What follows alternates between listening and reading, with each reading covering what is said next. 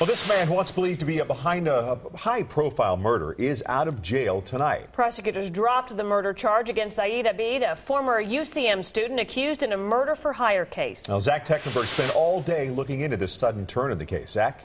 24-year-old Zaid Abid had been stuck in the Johnson County, Missouri jail for 11 months. Now there's nothing to hold him on because of some unreliable testimony.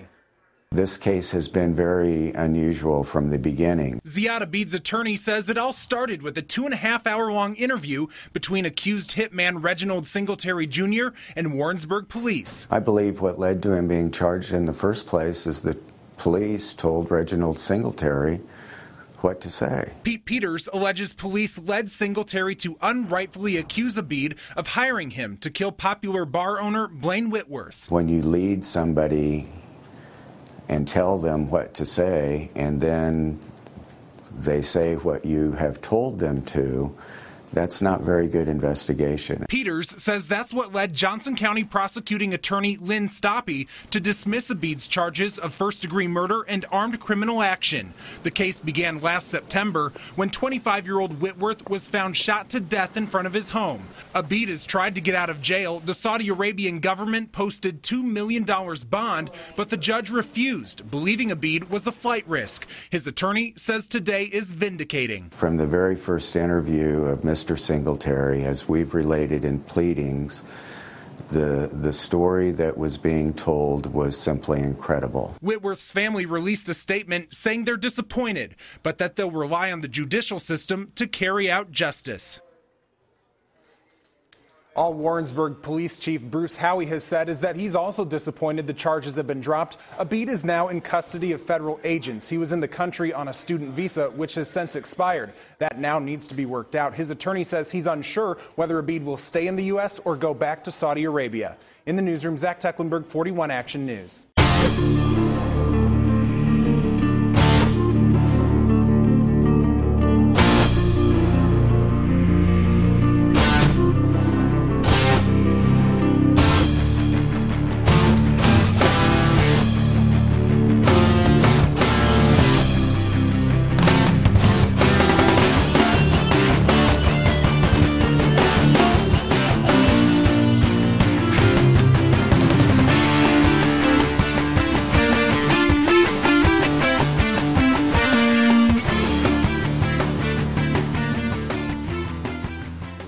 And welcome to another exciting episode of The Next Report, Unix and Overlooked Pop Culture. I'm Thomas. I am Mitchell Brown. I'm Zack Dotson.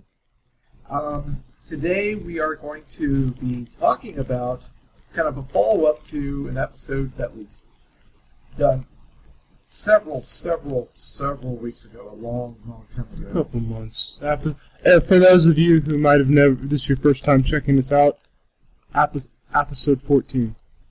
That's right, and Zack was not on board at the time, but what had happened goes all the way back to September 2012. Blaine Whitworth, a known bar owner, was shot and murdered. People everywhere, practically everywhere, thought it was a murder for hire. I wouldn't say where. I would say I would say there's a general consensus. Yeah, the dominant narrative in Warrensburg was that it was a murder for hire. And that still seems to be the dominant narrative in most people's minds. Right. And the thing right now is, and that's what happens when not all the information is revealed. It was we talked about it. Mitchell brought up the Associated Press article by Bill Draper regarding the fact that he was still in jail despite $2 million being deposited into the court's account. And what had happened afterwards was we got feedback on our fan page. And just to let people know, Mr. Lyons, the door is still open. It will always be open. I really don't think he's going to take you up on it. I really don't think he's going to take us up on it. All the same, the door is still open, but with that said, it's called media criticism for a reason. And if one reacts... What? Hold on, you mean the First Amendment actually applies to other people criticizing other people and things that I don't necessarily like? Shock and dismay. Basically, if one cannot handle that very well, then they may consider finding another profession altogether. Shock and dismay, even if they're the managing editor of the Mule Skinner? You don't get to the top of that mountain by being a slouch. Before we get into everything, Zack, what was your first reaction to the whole news coming out? First, when it was first reported that Whitworth was murdered and 2 suspects were apprehended, and all the way up to here. About 4 days after the murder took place, I think the murder took place on September 1st of 2012. That's correct. I think on September 4th or 5th, if memory serves me correctly, Singletary and or Abid were taken into custody, and then obviously later charged with first-degree murder charges. I was initially shocked when I saw the name Ziad Abid. I was in a special projects for Arabic at the University of Central Missouri several years back when UCM still offered Arabic, and Ziad Abid was a student in my class. I sat next to him for an entire semester. So, immediately shocked that this transpired, especially with somebody that I at least knew of. He was in my class. He literally sat right next to me. But when the charges were dropped, I wasn't necessarily surprised. The evidence that was presented against Abid from the start was shaky at best. I know that there are going to be a lot of listeners who have a lot of very emotional reactions to the content of this episode, and rightfully so. A lot of people knew Singletary, a lot of people knew Abid, a lot of people knew Whitworth, and so we have a lot of different social dynamics at work here, a lot of different stories, and like you mentioned earlier, there's still a lot of evidence that from this investigation that hasn't been made public and probably will not make any headlines. It'll just kind of be pushed into the files, so to speak. But like I said earlier, the charges presented, the evidence against Abid wasn't very substantial to begin with. He was in police custody in jail for 11 months from September of 2012 to just this past week. And he was in jail basically because Singletary, when he was being interrogated by police, he had mentioned that Abid put him up to it, that he had been paid by Abid to commit the murder. But the accounts from Singletary have changed multiple times from day one. If you, for all of our listeners who've been keeping a note on all the quote-unquote evidence that has been presented so far that's been made public, we heard Singletary say that, a gang told him to commit the murder. Some accounts from, like, the Examiner and the Kansas City Star suggest that Singletary told police that the Mafia put him up to it, and then we have Abid putting him up to it. So, the accounts from Singletary, who was the only real evidence that was against Abid, just kept changing. And so, eventually the evidence presented against Abid just fell through. The state didn't have any other substantial witnesses to bring in. They just had various accounts of he said, she said, and frankly speaking, you need a little bit more than that in order to present a first-degree murder charge in any state, regardless of what the statutes are. A question that then comes to mind while you were speaking is, if there is a lack of evidence, a lack of physical evidence, no paper trail, no requested emails or text messages detailing the alleged plot. So with the lack of physical evidence and only going on the word of mouth of the person who admitted to killing Whitworth, how did that become the dominant narrative? How does just verbal, no physical, as you want to frame it as he said, she said, How did that become the dominant narrative? I'm not sure. I think whenever you have charges like these brought up against people, the people who have these charges brought against them are usually speak in moments of desperation. I mean, they were just arrested.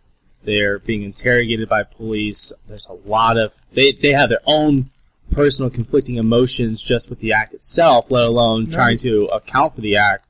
And then we have kind of spotty evidence that has been made available to the public. So I'm not sure exactly why the murder for hire narrative was the dominant narrative. I'm not dismissing it as being completely inaccurate. Mm-hmm. I'm just saying that it's still the amount of evidence for that narrative is tantamount for the amount of evidence that for all these other narratives that have become less popular over the last year. Mm-hmm. Now, just on terms of a methodological level, Ziad Abid came from a pretty prominent family, and people who know Ziad Abid or knew of Ziad Abid before all this transpired, knew that he drove a flashy car. They knew that he was a well-dressed person. He knew that everybody knew that he came from a pretty well-established family financially, and so the idea that Ziad Abid, who some say were in negotiations with Whitworth to either co-own a bar or maybe buy a bar out, and then those negotiations fell through, it becomes a little... The murder for hire narrative gains more credence, because Ziad Abid came from a prominent family. Because someone he had has financial resources. Because someone has the means to do it isn't necessarily... it's not the smoking gun, so to speak. It's not indicators of guilt. The smoking gun was in Singletary's hand. Right. Allegedly. Or what came out of his mouth. Right, and let it be known that Singletary, to this day, there's some accounts from various local and national newspapers that suggest that although Singletary has admitted to police that he shot Whitworth, some of these local sources and these national sources are saying that he's still pleading not guilty. So I'm not exactly sure at this point I think that's if you've ever seen the movie Shawshank Redemption, who was the main character? It's not Tim Roth, because he's British, but who's Susan Sarandon's husband? Who's in that movie?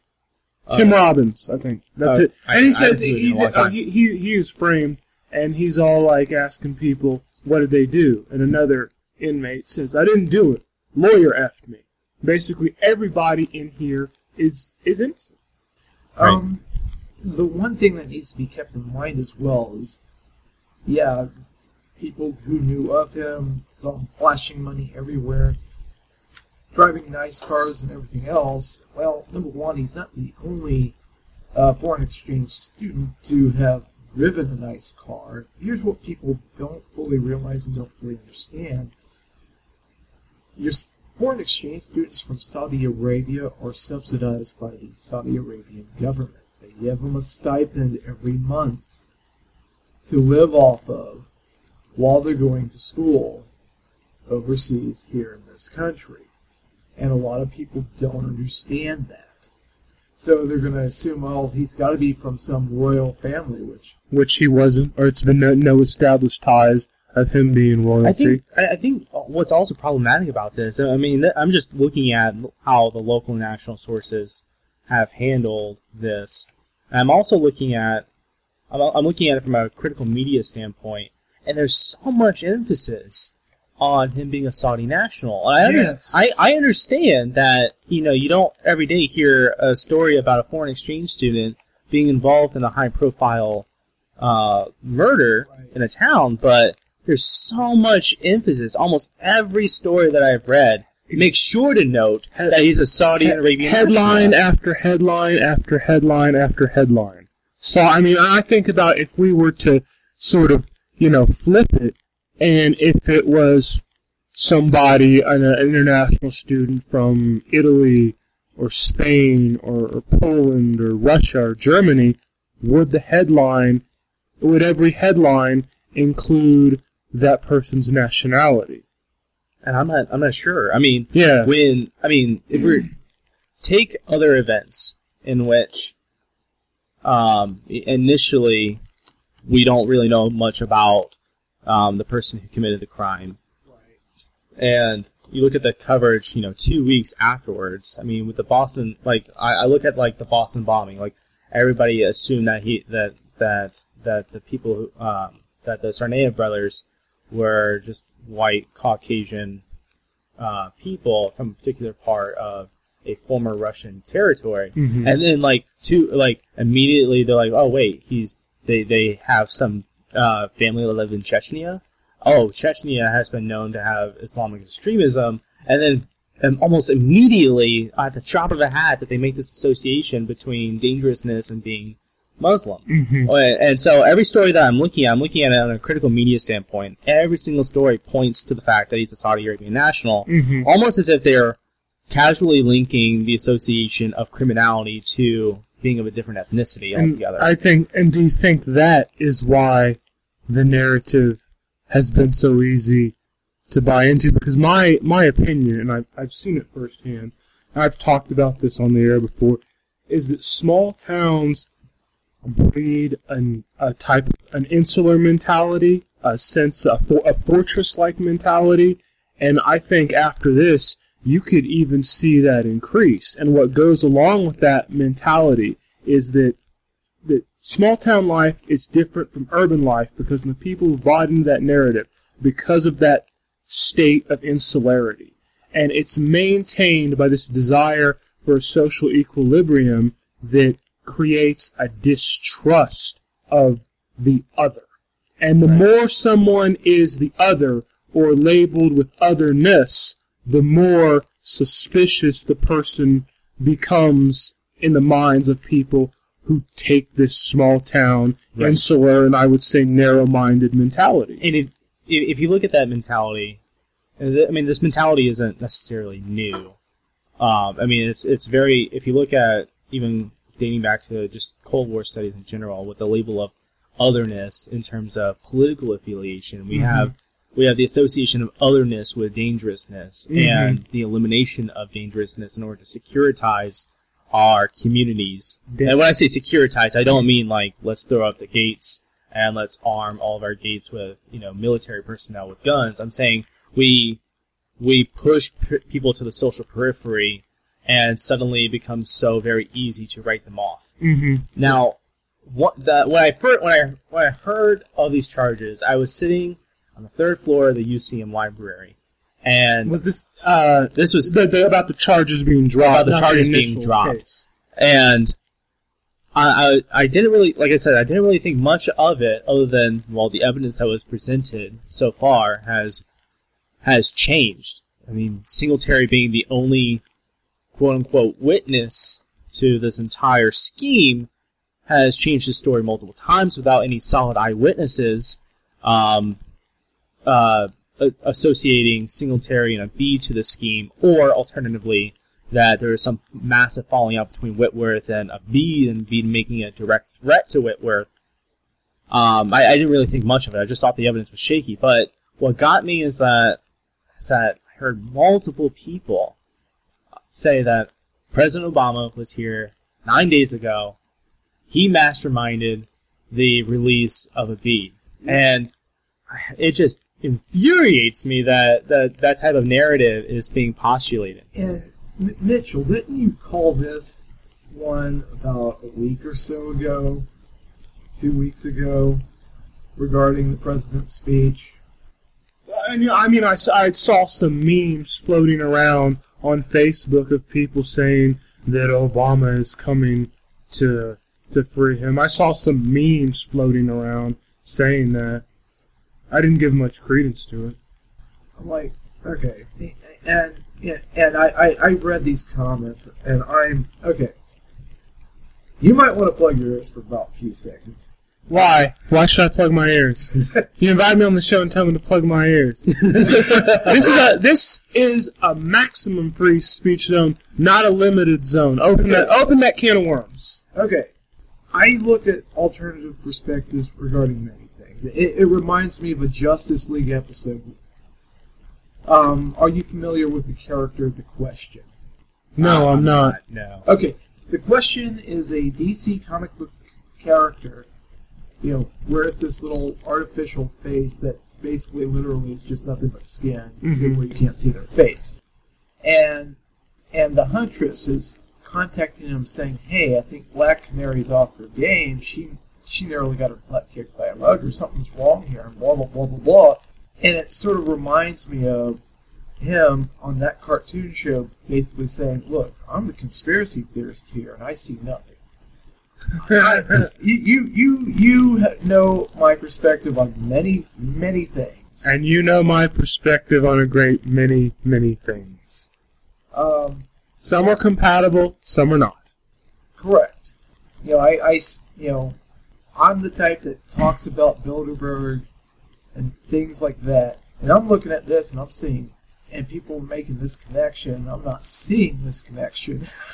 And what we've said, what I've seen before is, he wouldn't have even he wouldn't have had to come to town if he could do that. And I think if you're really trying to mastermind something, going to the hot spot a week before that happens, it's probably the worst possible thing you could do. Yeah. So I don't even feel I've heard that, and I don't even feel the need to address it or talk about it. I really don't. Yeah, I am merely addressing it because the linkage that claim makes is so incredibly dangerous, myopic, and to me kind of racist that it doesn't. I wouldn't go that. I mean, it's just I wouldn't identify it as racist per se. No. Because the association that was made was that Ziad Abid is guilty.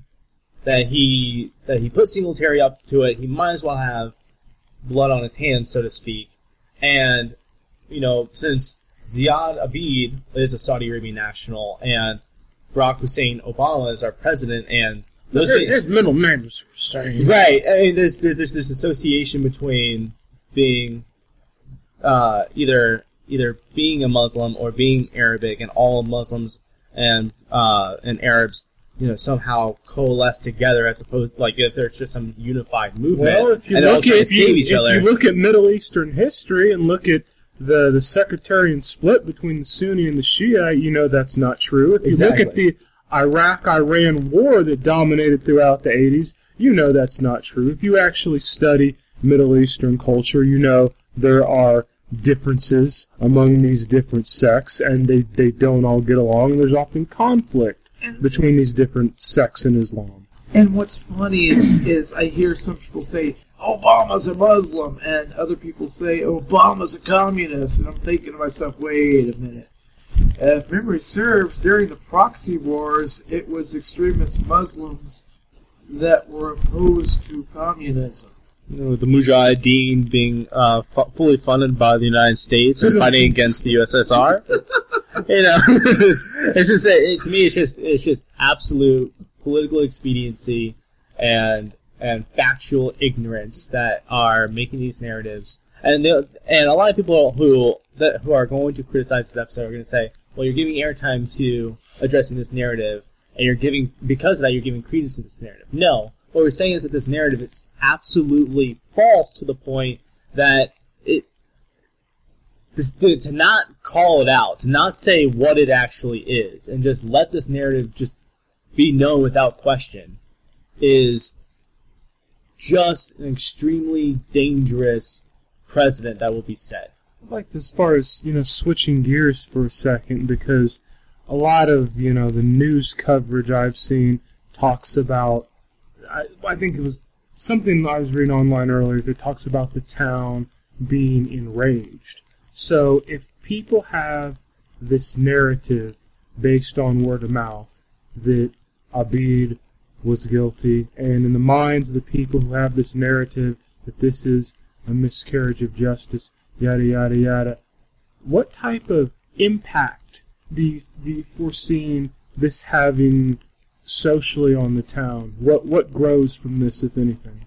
What grows from it is probably just more speculation about about people from different cultures in general. Mm-hmm. I think. I mean, that we live in we're in Missouri. We live in a very conservative environment, even with UCM being not too far from here. It doesn't get more red state than a place like this. Right. Just looking at voting habits and political persuasions in Missouri, Kansas City and St. Louis, mainly voting Democrat, that's the anomaly. That's the exception. And I'm not saying that we'll have more overt acts of racism and discrimination. What I'm saying is that it's going to be a little bit more covert. People are just going to be more speculative of people from different cultures, of people of different nationalities, and instead of actually calling into question the construction of these narratives and the implications of these narratives,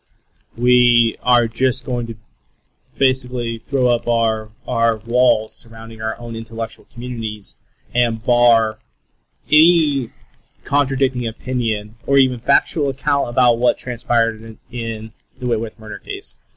I want to also mention that it's not just the prosecutor who decided to drop the charges.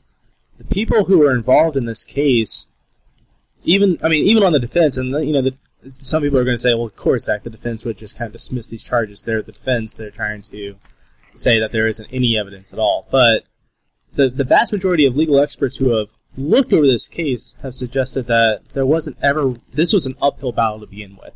That we're relying solely on Singletary's accounts of events. Like we previously mentioned, they've changed multiple times. Which creates reasonable doubt. Which creates a substantial amount of reasonable doubt. I mean, we're not just talking about 1% reasonable doubt. We're talking about, there is no possible way that you can trust a witness, and that being your lead witness starting off your case, who has changed his account multiple times. Now, to be clear, there's still a wrongful death case that could be had that Whitworth's parents, Whitworth's loved ones, can present against Abid. And it's similar to that of what's currently happening with the Zimmerman aftermath. That although second-degree murder, I think it was manslaughter, was ruled out, that the family of the deceased can still present a wrongful death claim. I'm not. There's been no statement from the Whitworth family or others to suggest that is a course of action that's going to be pursued.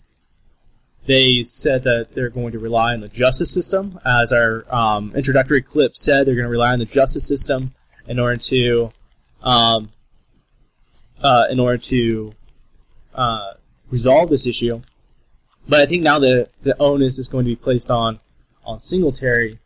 We have his admitting to the murder, and I think that's ultimately going to be pretty damning for him. Because he admitted to the murder previously, he's probably going to be getting life without parole. And the thing to be clear about this on this is, he has waived his right to a speedy trial. So, again, wow, I'm hesitating way too much. So, anyway, what do you think? Do you think they're going to bring a suit against? I don't think that they're going to probably play out the charges presented against Singletary. Like I previously said, Singletary admitted to authorities that he had shot Whitworth. Now, there's an interesting notion here, because if Singletary was brought in, and depending on the circumstances of the interrogation, if there is the notion... I mean, I've talked about previously that although Singletary admitted to shooting Whitworth, some sources saying that he issued a plea of not guilty. Depending on how he was interrogated, that's still a compatible strategy, because him admitting to it could have been coerced from authorities.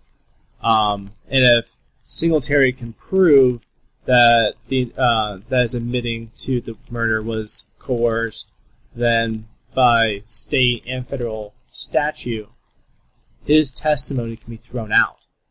That's a critical thing, because absent his statements and absent the presence of a single eyewitness to the murder, there is no evidence now on the table for the prosecution to roll with, other than they can take the slug from Whitworth's body and make a metallurgical match to the gun that Singletary used, and can then link him to the murder. That can still happen, but at least, like I said, if they can prove that the admitting to the murder was coerced, that testimony, that's just less evidence the prosecution is able to leverage in court. And Mitchell, you said this was a tangled web, right? Yeah, it's a mess on so many different angles. Judicious level, social level, media level. It's a mess. And that's one of the biggest problems we're dealing with. When you hire somebody to do something, normally there's a money trail involved. It sounds like they weren't even able to have that. They had no money trail. We have no evidence of one. There's no paper trail linking Abid to the murder. There's Singletary's account of the events that happened. Abid, from what I understand from what him speaking to authorities and the information that is in local and regional sources, Abid hasn't said a word incriminating him or Singletary in the events. The thing about it is what is so strange is, and even talking to John Hanson about this, who we've had on a couple episodes before, used to write for the Sedalia Democrat. He recently moved to Florida and is writing for working for a paper down there. He said it was strange for a murder case to go this long without a presented motive. Right. And that's strange. That's really bizarre to me. And I think what we have now, the statements that were presented by the lead prosecution, I think the last name is Stoppy. Lynn Stoppy, that's her name, right? Correct. Said that the recent understanding of the evidence. Let me see if I can actually pull up the statement here. I have it. Very recently, our understanding of evidence previously obtained from a critical witness has changed. As a result, the state is currently left without sufficient evidence to support the prosecution at this time. When I saw that, the fog is still there. Could you be any more obtuse with this statement? Well, I think, there's like I said already, that the case presented against Abid was an uphill battle from the get-go. Everybody who has looked at the case suggests that the evidence, there just wasn't any evidence. There was the dominant narrative that Abid hired Singletary to shoot Whitworth. That was a narrative that was circulated to ad nauseum, and now that there isn't any evidence to support it... I've got an example.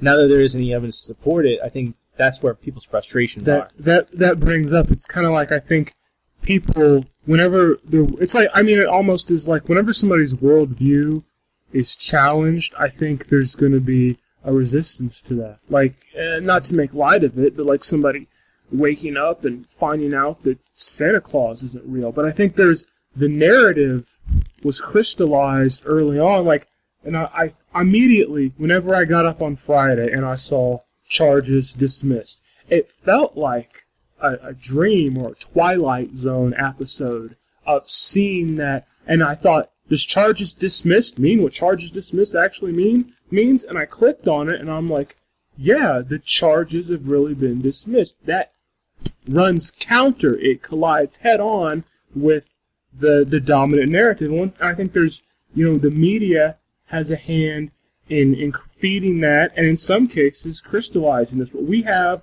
on episode 14 it was an opinion that we put on our site. It's an opinion piece from the Mule Skinner called "The Saudi Side of Things." It's still on for those of you who want to see it. Not really mysteriously, but it's not on the archive section on the digital Berg that archives all the other articles from the Mule Skinner. We had to scan it from a print copy I had, and the closing paragraph of it is now grounds for a lawsuit. I'll go ahead and read it if you guys don't mind. Sure. It's an opinion piece, and the student reporter who wrote it, her name is Courtney Munns.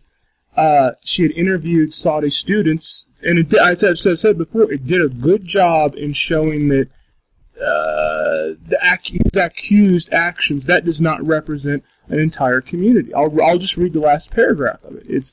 I think that Youssef told what he felt and what he knew best, but I do still believe there are Saudis who do feel discriminated against. I hope that in this day and age, people will still be kind to them, recognizing they aren't the culprit in the situation. I'm not excusing Zabid's crime by any means, but only trying to pave the way for more tolerance for the innocent.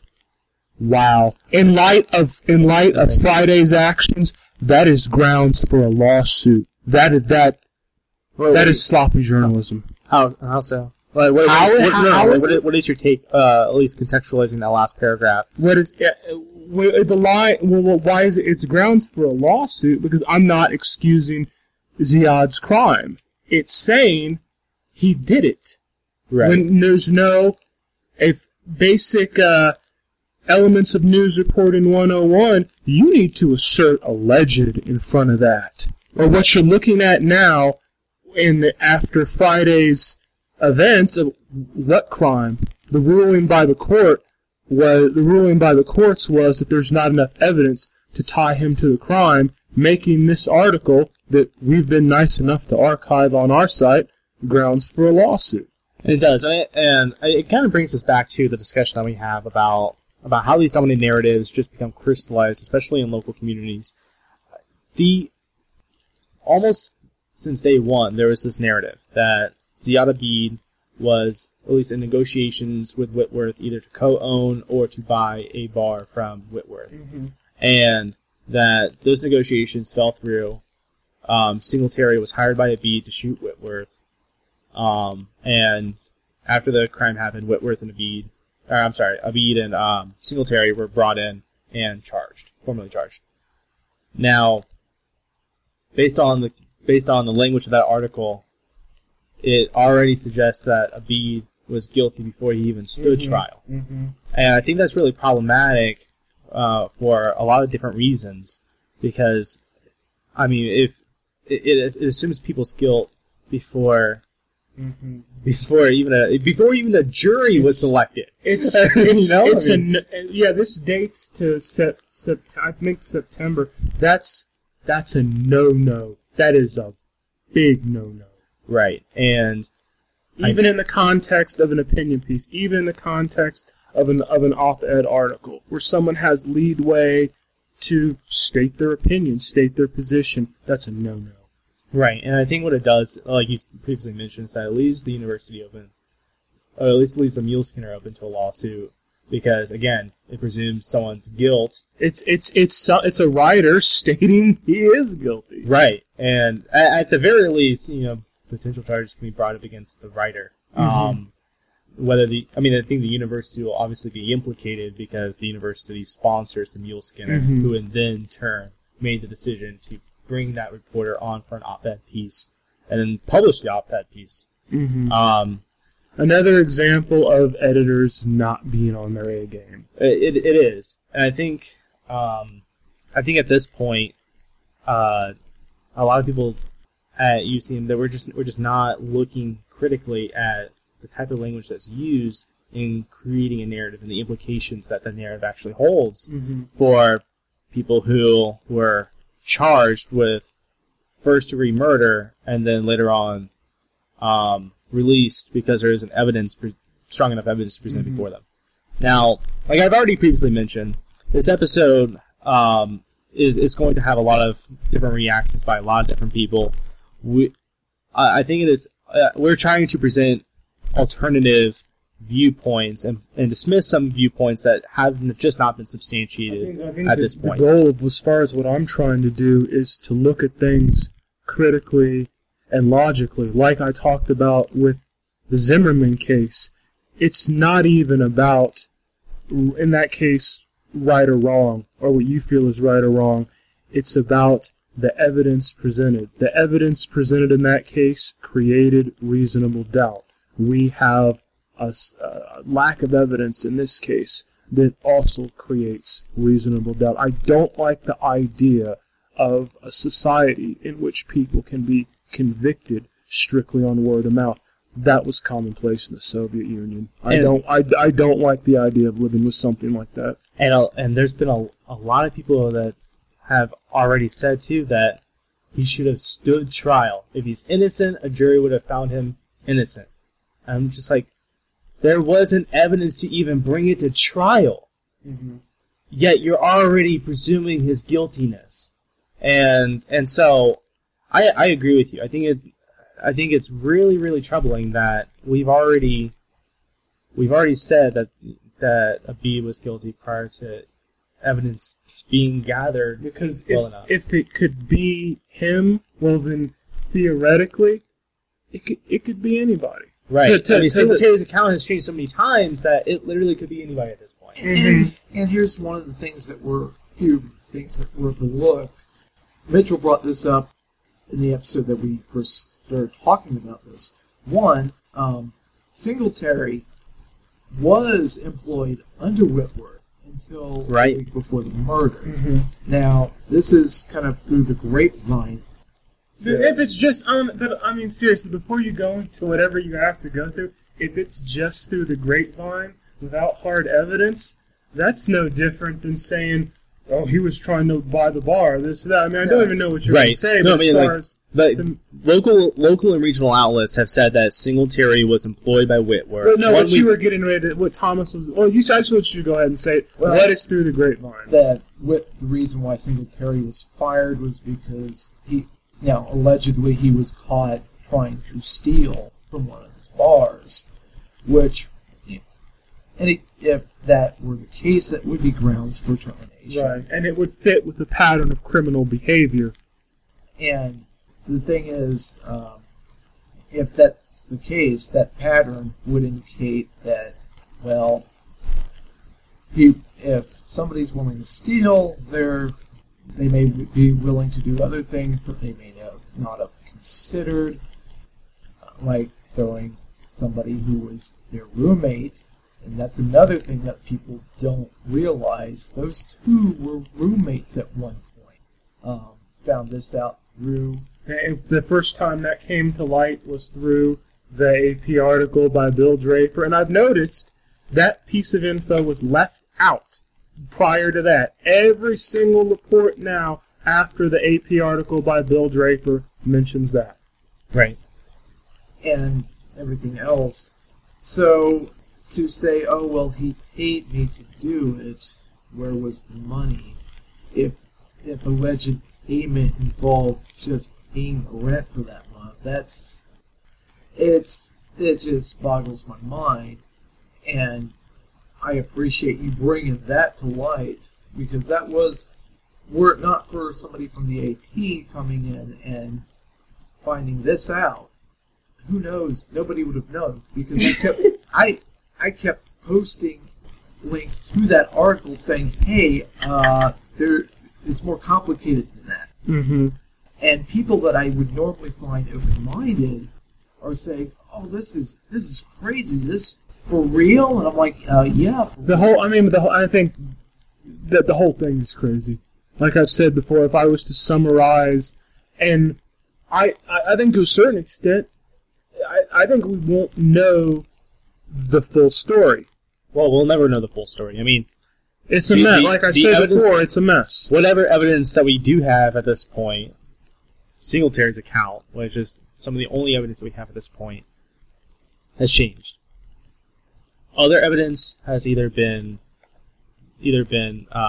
just not presented, or destroyed, or in one way or another just not able to be attained by the prosecution. And I think for me, as someone who's interested in how the media shapes and controls different messages and presents different narratives, for me the most troubling thing about it is the constant, almost obsessive need to put that Ziad Abid was a Saudi Arabian national, as if that's supposed to qualify who, like, his actions or his implication in this murder. Like, because we've made this kind of cognitive link between violence and being of a different ethnic origin, that somehow, and that ethnic origin is not white Caucasian, that somehow, like, we're just, it just seems to me that we just make kind of these lazy associations between groups of people and some what behavior that they're likely to do. Some do, not everyone. But so 2 questions for everybody here. One, do you think that the university will be sued over that article that we scanned in? I don't know. It's grounds for a lawsuit. If I was accused of something and then later not enough evidence surfaced to go to trial and a publication had wrote that I had committed a crime, I would go through with a lawsuit, but that's just me. It is grounds for a lawsuit, but if Abid and his family would present a lawsuit against the mule skinner, against the reporter, or against the university, Abid's family would have to establish convincing evidence to suggest that that article was defamatory in a way that led to demonstrable harm. Mm-hmm. Or without that, I mean, I'm sure Abid and his family at this point just want to get this event behind them as quickly as possible. And so getting dragged into another court case involving Abid's implication in this murder is probably not even on the radar at this point. Now, I guess that would just be my response. Right, yeah, I mean, if 5-10 years from now, if Abid can't even find a job in the United States because of either that article or somebody citing that article directly, or at least the dominant narrative that was promoted by the article, then I think that would open up grounds for a lawsuit. At this point, I don't think that lawsuit's going to come anytime soon. Other question, which slipped my mind. I think it is still slipping my mind. Wow. Oh man, it slipped my mind. Wow.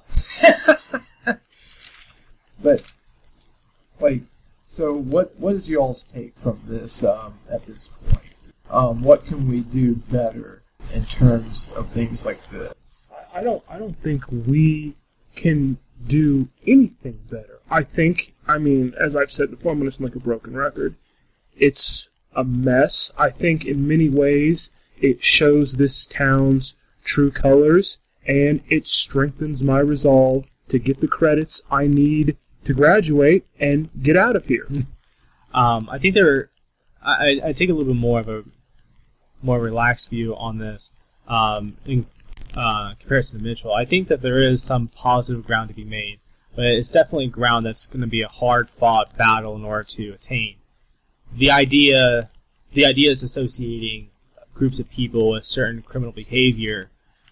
I would say unilaterally. Right. Yeah. That's something that can be contested. And that can be contested in a myriad of different ways. In ways that call out these news organizations or call out these political and social groups or even these individuals who are making these associations between ethnic groups and patterns of behavior and just calling them out for what they are. And in some cases, I think patterns do exist. That's why I said, unilaterally, as far as blanket statements, to make gratuitous assumptions without evidence. Right, and I mean if an individual let's say, commits a murder, and we all know that a person committed a murder, we would say, based on their history, that person is more likely to commit another murder than somebody who's never murdered before. That's a claim substantiated by someone's history, by evidence of a particular thing. But what I'm speaking to is the leaps that almost quantum leaps made in associations between entire groups of people, and the behavior that one person from that particular group makes. Like it just reminds me of everything that happened like immediately following 9/11, where we just said, all these people were from the Middle East, all these people were from Yemen, all these people, or most of them were from Yemen or Saudi Arabia, and look at what they did to us. Mm-hmm. As opposed, I think people who aren't educated about differences and actual diversity in the Middle East, that as opposed to an extremist segment or slice, they blame the whole, as opposed to having an understanding of that segment or slice that did it. And what I'm meaning here when we're saying that there are grounds for contestation is that when I say that we can critically investigate how these associations are made in an effort to expose what are some of the implications or extrapolations that can be made from these claims, we can call them out for what they are, and what they are just leaps in cognition. They are literally painting an entire group as exhibiting certain behaviors. Now, sometimes in making that claim, it is heavily influenced by one's predisposition towards particular groups. Somebody could be racist towards a particular group. Not all the people who make these claims are racist or sexist or anything like that. But what they are doing is basically being within the same camp as these people. That they just that they're making these same logical associations that ultimately lead to the conclusion of making a racist or sexist claim about a person or group.